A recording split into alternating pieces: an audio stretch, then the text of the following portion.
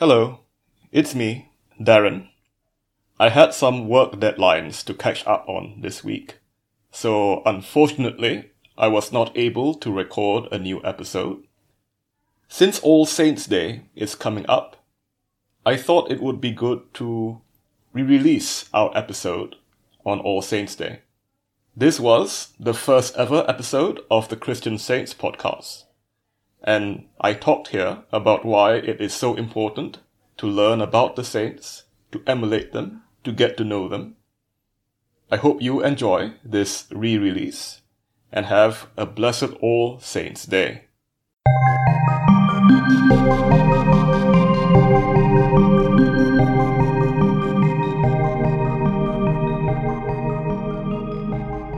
God is glorious in His saints. Welcome to the first episode of the Christian Saints podcast. My name is Darren Ong, and I am a mathematician from Malaysia. All music in this episode was created by my good friend James John Marks of Generative Sounds. In this podcast, we will explore the lives of the Christian saints from the Anglican, Roman Catholic, and Eastern Orthodox traditions. For the first episode, in commemoration of All Saints' Day, let's first discuss the concept of sainthood in general. Who are the saints, and why are they important?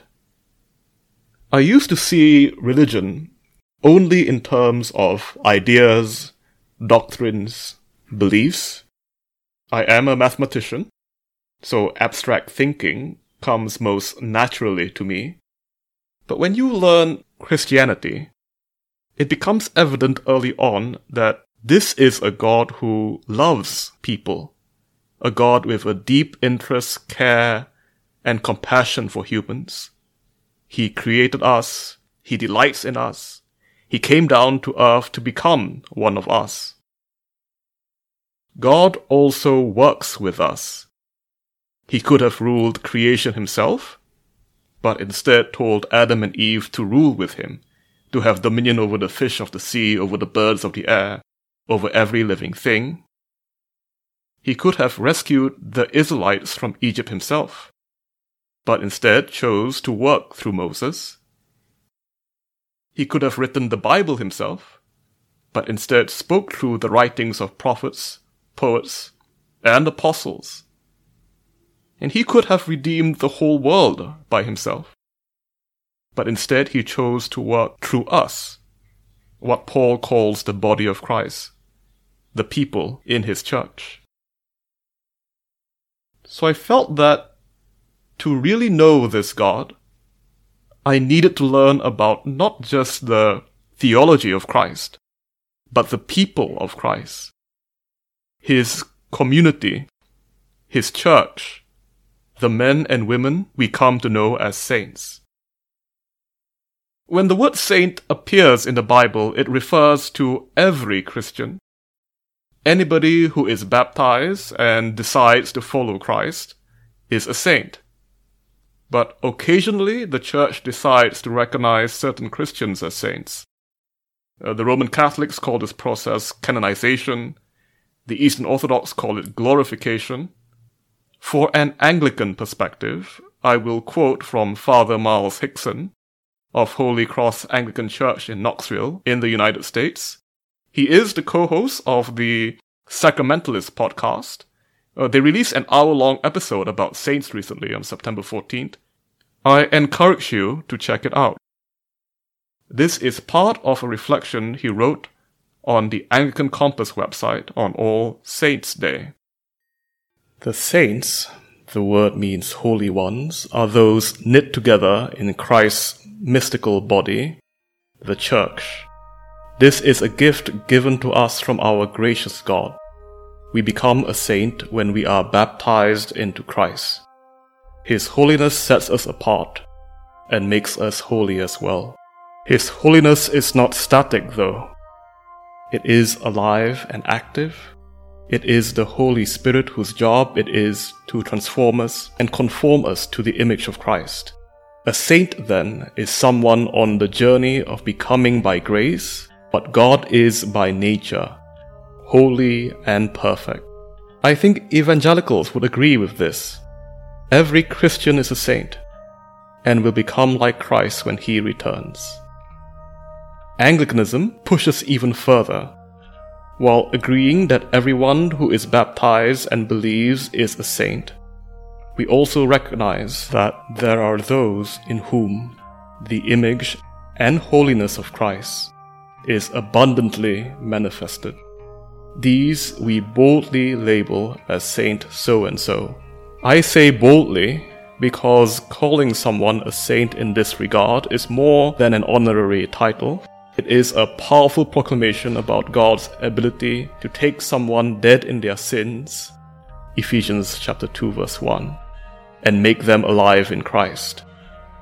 In other words, to venerate a saint and observe his or her feast day is nothing more than to venerate the all-surpassing power of Christ himself. That is why we observe the feast days of saints and a day like All Saints. It reminds us of our own sainthood given to us in baptism. It calls to mind Christ's work among our brothers and sisters departed this life in holiness, and it even serves as an invitation to us to go and do likewise. As the Collect for All Saints Day puts it, we remember the saints and pray that God will grant us grace, so to follow your blessed saints in all virtuous and godly living. By grace alone, the saints have embodied divine love, so much so that we can hold them up as role models for discipleship. Their life and witness calls us to continue progressing along the path of perfection in Christ. If we do this, we too might be remembered as Saint so-and-so.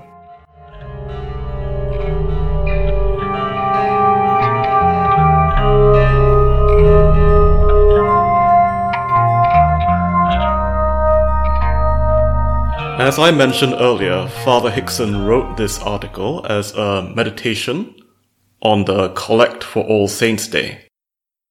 A collect is a prayer that commemorates a particular holy day in the Church. That's a term that the Anglicans and Roman Catholics use. And this collect is for All Saints Day, which is a day where the Anglican and Roman Catholic churches celebrate all the saints together. This happens on November the 1st. Let's now see what that collect says. Almighty God, you have knit together your elect in one communion and fellowship in the mystical body of your Son, Christ our Lord.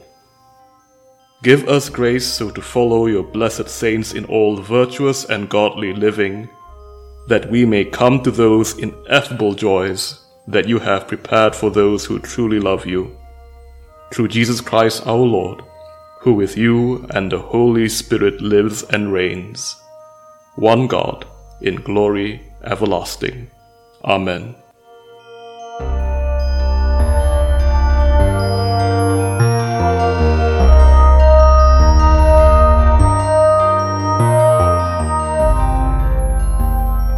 The Roman Catholics have their own Collect for All Saints Day, and it is a little different.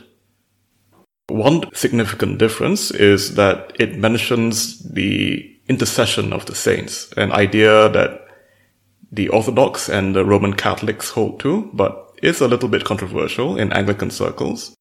This idea that the saints can pray for us, intercede for us. So it's common practice in these more traditional churches to ask for a saint to pray for you, just as you would ask a living member of your church to pray for you. As it says in James, the prayer of a righteous man is powerful and effective. So let's hear this Roman Catholic Collect for All Saints Day. Almighty, ever-living God, by whose gift we venerate in one celebration the merits of all the saints, bestow on us, we pray, through the prayers of so many intercessors, an abundance of the reconciliation with you for which we earnestly long. through our Lord Jesus Christ, your Son, who lives and reigns with you in the unity of the Holy Spirit, one God, forever and ever.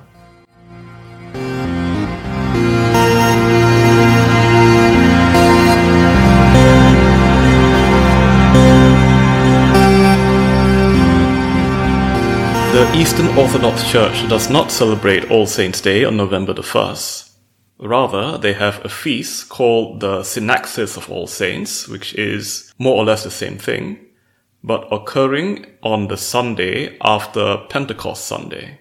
Pentecost is the day celebrating when the Holy Spirit came down upon the church, and positioning All Saints' Day, or the Synaxis of All Saints right after that, reminds us how the Holy Spirit acts in men and women of faith. The Orthodox also have a commemorative hymn for that day. They call their hymns tropars or troparions. The Eastern Orthodox tropar emphasizes a little more the martyric nature of the saints' lives, the fact that a lot of these saints had to die for their faith.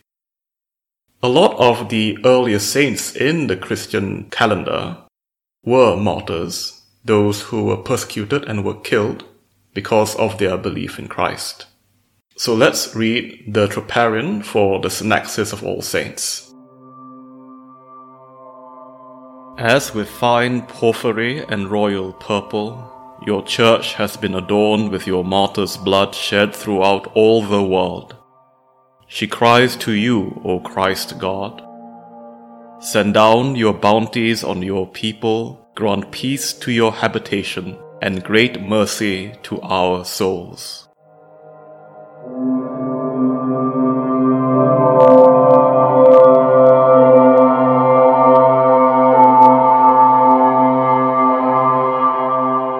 For more of an Eastern Orthodox perspective on the saints, I am going to read a homily by one of their great theologians, the 14th century Saint Gregory Palamas. Let us call to mind the martyrs' superhuman struggles, how in the weakness of their flesh they put to shame the evil one's strength, disregarding pain and wounds, and keeping the confession of faith in Christ in its integrity, complete, unharmed, and unshaken. As a result, there were bestowed on them the incontrovertible wisdom of the Spirit and the power to work miracles. Let us consider the patience of holy men and women, how they willingly endured long periods of fasting, vigil, and various other physical hardships as though they were not in the body, battling to the end against evil passions and all sorts of sin, in the invincible inner warfare against principalities, powers, and spiritual wickedness. Ephesians chapter 6, verse 12. They wore away their outer selves and made them useless, but their inner man was renewed and deified by Him, from whom they also received gifts of healing and mighty works. When we think on these matters and understand that they surpass human nature, we are filled with wonder and glorify God who gave them such grace and power. For even if their intentions were good and noble, without God's strength, they could not have gone beyond the bounds of their nature and driven away the bodiless enemy while clothed in their bodies. That is why, when the psalmist and prophet declared God is glorious in His saints, he went on to say, He giveth strength and power unto His people. Psalm chapter 68, verse 35 in the Septuagint. Carefully consider the force of these prophetic words. Whereas God, according to the psalmist, gives all His people strength and power, for He shows no partiality, He is glorified only in His saints. Almighty ever-living God, by whose gift we venerate in one celebration the merits of all the saints, bestow on us, we pray, through the prayers of so many intercessors and abundance of the reconciliation with you for which we earnestly long. Through our Lord Jesus Christ, your Son, who lives and reigns with you in the unity of the Holy Spirit, one God forever and ever.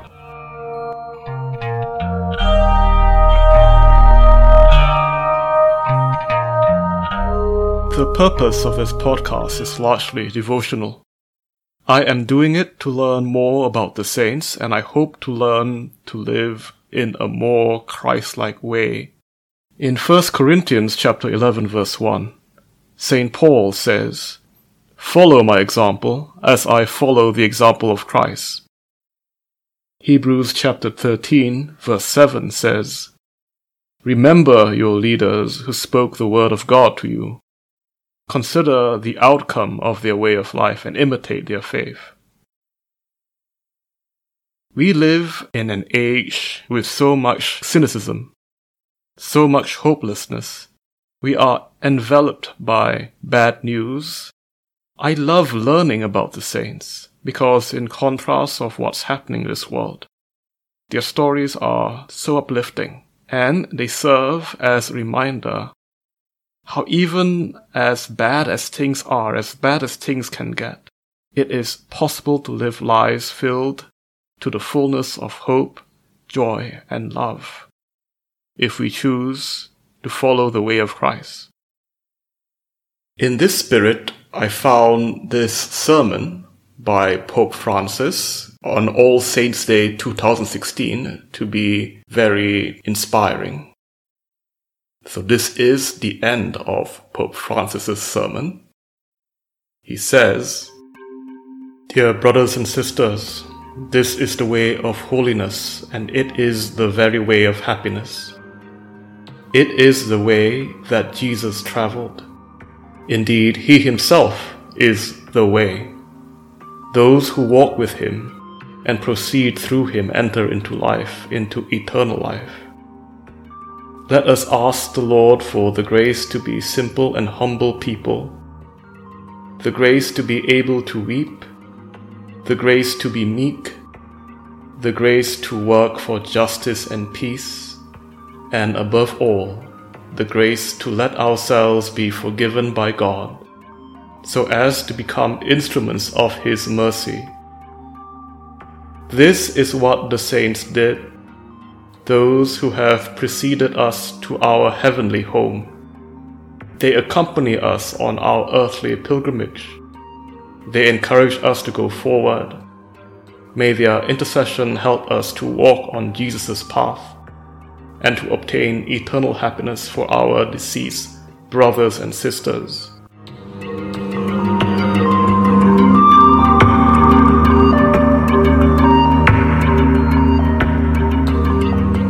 I will end with a reading from the book of Revelation, chapter 7, verses 9 to 17. This passage is John's vision, where he sees the community of saints in heaven. This is one of the Bible readings the Anglicans assign for All Saints' Day. "After this I looked, and there before me was a great multitude that no one could count, from every nation, tribe, people, and language, standing before the throne and before the Lamb. They were wearing white robes and were holding palm branches in their hands. And they cried out in a loud voice, 'Salvation belongs to our God who sits on the throne and to the Lamb.' All the angels were standing around the throne, and around the elders and the 4 living creatures. They fell down on their faces before the throne and worshipped God, saying, 'Amen. Praise and glory and wisdom and thanks and honor and power and strength be to our God forever and ever. Amen.' Then one of the elders asked me, 'These in white robes, who are they? And where did they come from?' I answered, 'Sir, you know.' And he said, 'These are they who have come out of the great tribulation. They have washed their robes and made them white in the blood of the Lamb. Therefore they are before the throne of God, and serve him day and night in his temple. And he who sits on the throne will shelter them with his presence. Never again will they hunger, never again will they thirst. The sun will not beat down on them, nor any scorching heat. For the Lamb at the center of the throne will be their shepherd. He will lead them to springs of living water, and God will wipe away every tear from their eyes. This is the word of the Lord.